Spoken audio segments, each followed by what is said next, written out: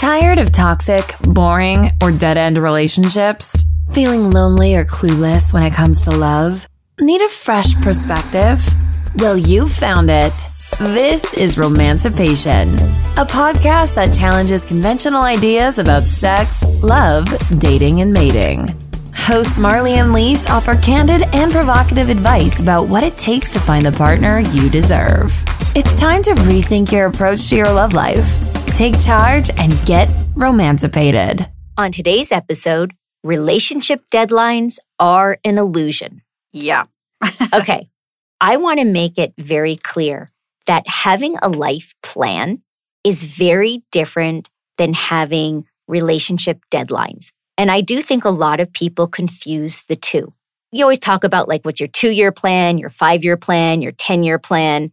Those are just sort of general ways of thinking about how you want to shape your future together and what decisions you might make to shape that future. Yeah, I think that's true. I think we grow up, though, thinking that there's a perfect timeline. Well, and that's just it. Exactly, Lise. For some reason, society will tell us, either directly or indirectly, we need to set certain deadlines for particular things to happen in a relationship. Yes. Whether it's sleeping together, living together, marrying, purchasing a home, creating children, any of these things, these are big life-altering decisions. Right. And the idea that you're going to let some ridiculous deadline, societal notion of what's supposed to happen when, dictate that to you is ridiculous, or create unnecessary pressure for you or your partner. I've never agreed with it. I think that when people feel this false sense of urgency, they end up being influenced in a way that their decisions are often counterproductive or harmful to the actual relationship. Certainly, they tend to not be very conducive to actually reaching the goal. Don't you feel like, I don't know, there's something about a deadline that like if you don't meet it, you feel like you failed? That's where I think that deadlines create desperate behavior. Desperation, yes. And I think people make very poorly informed decisions and choices in a relationship for that very reason. They are feeling this pressure that they don't need to feel. It's either self-imposed or it's imposed by some outside force. And I've always told people, do not let the level of commitment you have with somebody, the type of obligation you're willing to take on with somebody, like a children, home, whatever it might be that you're not ready for. Don't let family, don't let friends, don't let coworkers, don't let the talk show host on TV, don't let anybody convince you you're missing out or that you need to go and get stuff done. TikTok, because it's wrong. We are so wrong. Starting to see more and more young women realize they don't want to be parents. For a long time, these sort of relationship deadlines were very much based around childbearing, right? Absolutely, right. And as science and technology is advancing, and as there are more and more opportunities to have alternative forms of families from the sort of traditional concept of a family, you don't need to feel that pressure to have to find that perfect partner that's going to work for you, be in a financial situation so that you can afford the home, to get it ready, your little nest ready for the children. You don't have to do that. The fact is, the world is your oyster. And when you remove that ridiculous concept of a relationship deadline, you can actually go at your own pace. Well, everybody's a different It's timing. Also about like a comfort level. I mean, when you're taking in and absorbing everybody's commentary towards you, say you're cohabitating with somebody and you're perfectly happy with that level of commitment to your relationship, like you just pointed out, your comfort level is really all that matters. Your comfort level, your partner's comfort level, taking it to whatever people deem as the next step, getting married, having children, anything above and beyond what you're doing in your relationship is really nobody else's business. That's right. And the second you start letting that noise in, it disrupts your comfort. That's right. It becomes unnatural. It doesn't allow the relationship to progress in an organic way. Here's a little secret. The moment people, friends, family, coworkers are saying, oh my God, you should have sex with him or her, or you should move in together, or you should get a pet, or you should have children, or you should buy a house. You know why they're telling you that? Because they want you to join in their bad choices. That's the truth. And I'm not saying that, getting a pet or getting married or having children or having sex is a bad choice. I'm telling you that the moment an outsider feels the need to comment on your state of romantic attachment, the moment they feel the need to tell you that you're not in a good place and that you need to do the next stage, that's them projecting, people, because misery loves company. They're not happy with the choice they made. True. And therefore they feel the need to drag you down. That's right. To the same situation. If somebody truly is happy with their relationship state, guess what? They don't care about you. They're in bliss. That's right. They're with their honey bunny. Gosh. They couldn't care what you do. They don't give a shit if you fuck somebody. They don't care if you move in with somebody. It has zero impact on their life because they themselves are having a great time. Yes. Now, if they're not having a great time, they hate that you still have the options that they gave up. Don't you understand? Man, that's why they're saying something. Yes, it's true.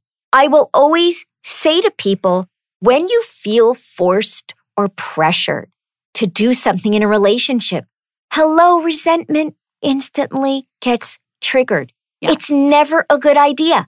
If you're not feeling it, if you don't want to take it to the next level, if you're not the one who's driving the bus, then that's true. Telling you something. It's so true. Okay? It means exit stage left, or at least slow it down a little to see if you're going to develop those feelings. I think that that's a really fair point, but I would also say, what happened to living in the moment, right? And I feel like, it's so talked about today with social media and technology and how people are constantly so focused on what other people are doing and viewing their happiness and not feeling enough. And I think that taking a second and living in your happiness, whatever that is, your current happiness, whether or not you're in a relationship, you're not in a relationship, you're looking, finding that comfort level for yourself, I think that it takes away from the joy that you can be feeling of living in the moment. And when you can live in the moment, future deadlines mean nothing. I think that's a great point, but I'm now going to counter you. Yeah. Because I think so many people end up using the whole relationship deadlines because they're unhappy. Not because they're happy. Remember, negative Nelly here, but because they're unhappy. Listen, they are doing what you just said. There's always a balance, yeah. They're watching the social media. And they're feeling like they're missing out. And they're feeling like they're missing out. And so they're creating these artificial deadlines like, oh gosh, if I'm not married by 30, if I don't have a house by 40, if I haven't done this, that somehow I'm a failure, that somehow our relationship is a failure. It's not as legit. Oh, we've been together for 6 years, but he's not proposed yet. Why not? It's like, because he doesn't want to get married. How do you not get that? Did you have that conversation? Yeah. I mean, if you've been with somebody for 6 years and they haven't bothered to propose to you, it means they don't want to marry you. They want that opening. Remember the old exit strategy? They're practicing it. Marley had asked that question on the first date, if you can all recall. Whether you believe it or not, though, they are practicing an exit strategy. They are keeping one foot out the door because they have decided that you are not the person that they are willing to go all the way. By the way, if you push them, they might give in, but it's not going to last. It's not going to last. It's just that simple. So again, creating these deadlines, you're not going to give yourself the happiness that you're seeking. It will end in misery. Well, and it's like an endorphin rush watching other people have happiness, I guess. I guess that's why social media is so impactful, right? Like you get that adrenaline rush wishing that it was you or wanting to be part of that lifestyle or whatever it is. Yeah. And it consumes you. But that's not true happiness. It's not true comfort. It's not true your worldview or life. It's you're focused through the lens of somebody else that's only putting their happy moments out there. And you also have to make sure that if you do have these sort of arbitrary deadlines in your head and you're really stuck with them and you're not going to get rid of them, then you better communicate them very early on. Yes. Like Lee said, like I always say, at the very beginning of the relationship, communicate them. Because if the other person doesn't see it the same way, you're not going to be on the same page and things aren't going to progress the way you want. And you're going to get frustrated. Yes. And you're going to end up acting out in ways that could damage your relationship, that if you just were clear and if the other person was like, okay, I hear what you want. And you know what? I'm going to kind of like, give me a chance. Let's see how it progresses. Sure. Then you're giving them the opportunity, but they know what you're looking for. Expectations.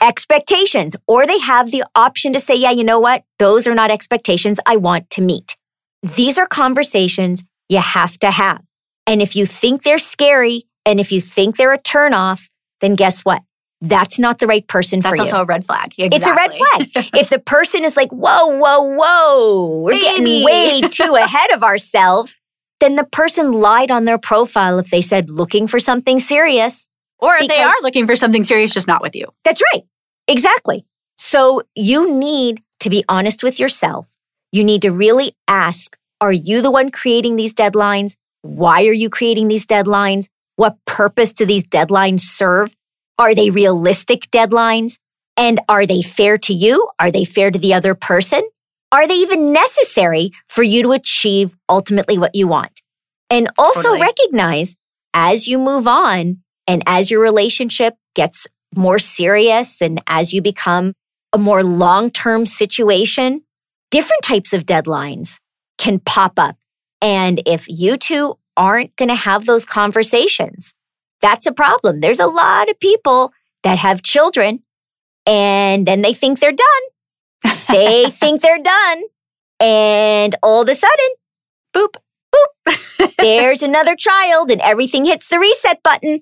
So I'm just telling you, like, you have to be very communicative with your partner in saying, I'd like to have this by this.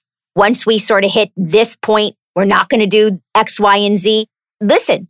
If you hit a point where you are in your late 50s, early 60s, and you're not financially stable, this is not the time to be really irresponsible with like buying a house that's way out of your budget. Okay. This is the time where you downsize and you start thinking, okay, we said we'd buy our dream home by the time we were retirement age. But guess what? If you can't afford it, that deadline needs to disappear. Well, for your own well-being. Dreams change. And there is really no such thing as perfect timing because life is constantly changing and evolving. And so the second that you put a deadline on something, you're immediately negating life happening.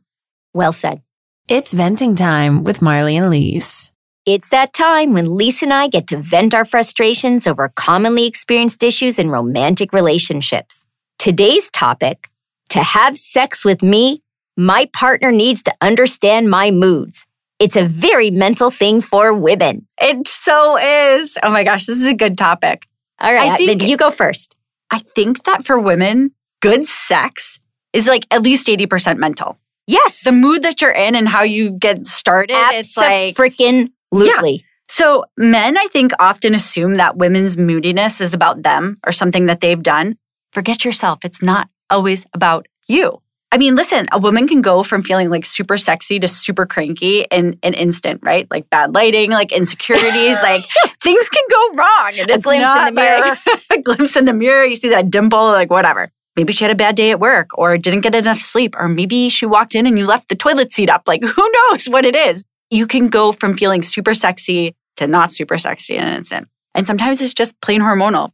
So all I would say is take a minute or 5 to assess the situation, look at my face before you make a move. All right. Those are all good points. So, I mean, I know you're going to have some really good things. Well, I hope I do. Okay. So I'm going to start by saying sex for women and some men is more mental than physical. Yes. A partner that understands this reality will have a much higher rate of success in getting sex out of their partner if they can learn to read a room and their partner's moods. Read a room. I love it. If my partner wants sex, there needs to be empathy displayed earlier in the day. It cannot just be automatic because the mood to fool around strikes them. Ooh. Women carry a lot of the emotional burden for their family, and it ends up taking a toll on the woman's desire to be sexual. When women are not in the right headspace, sex becomes another chore or burden on the long list of things to do. This makes women resent their partners and often only engage in sexual activity as a way to shut the person up. Ooh. The smallest gestures of appreciation and intimacy can change a woman's mood. Wearing down a woman by nagging, guilting, or threatening to get sexual satisfaction elsewhere is selfish, thoughtless, and manipulative behavior. Yeah. A woman in a long-term relationship needs to feel like there's trust, respect, and intimacy to feel desire. Having children changes a woman's body, priorities, and ability to practice self-care. Taking note of these realities and being sensitive to them will actually get you more sex than complaining about them to your partner. Yep. Many women enjoy sex with their partner once they're in the right mindset. It's important to communicate with your partner to understand what actions or behaviors a partner can do to help that mindset become a reality. Yes. In other words, much like you said, Lise, if there are just little behaviors that the guy can do or change to get the woman more in the mood, he is going to be much more likely in having his advances met with a positive response. You're so right. If your wife or girlfriend or partner is up the night before with a sick kid while you were just sleeping all evening, and then you think you're going to get sex with them the next day, you're friggin' foolish. All right? The person is tired. They're exhausted. They're concerned about their child's well-being, chances are. There's probably a mess they still need to clean. The last thing they want to do is get your rocks off. However, I can tell you, if you say to them, you know what, babe, why don't you relax? I'm going to make dinner. I'm sure you're exhausted. Why don't you go take a nap? I'm going to get the kids fed and bathed and put them to bed. I got to tell you something. The chance of you getting the next morning a nice wake-up blowjob have increased tenfold. Tenfold. That turned me on right there. Yeah, that's exactly right. Just by being thoughtful to your partner. That's right. It's really about reading the room. It's about understanding that when somebody feels appreciated, when somebody feels heard, when somebody feels like you understand empathy, what they're going through, they are much more willing to be open to sexual advances. It's just the truth. Lisa and I want to thank you so much for joining us this week. To view the complete show notes and a recap of today's podcast, or to learn more about us, visit www.romancipation.com. Before you go, make sure you subscribe to the podcast so you can receive notifications of new episodes right when they're released. Also, make sure to follow us on Instagram and Facebook. If you're enjoying the podcast, please let us know by leaving a 5-star review on Apple or a 5-star rating on Spotify. Reviews let Apple know that great listeners like you enjoy our show, and that helps us expand our audience. Thanks again, and stay romancipated.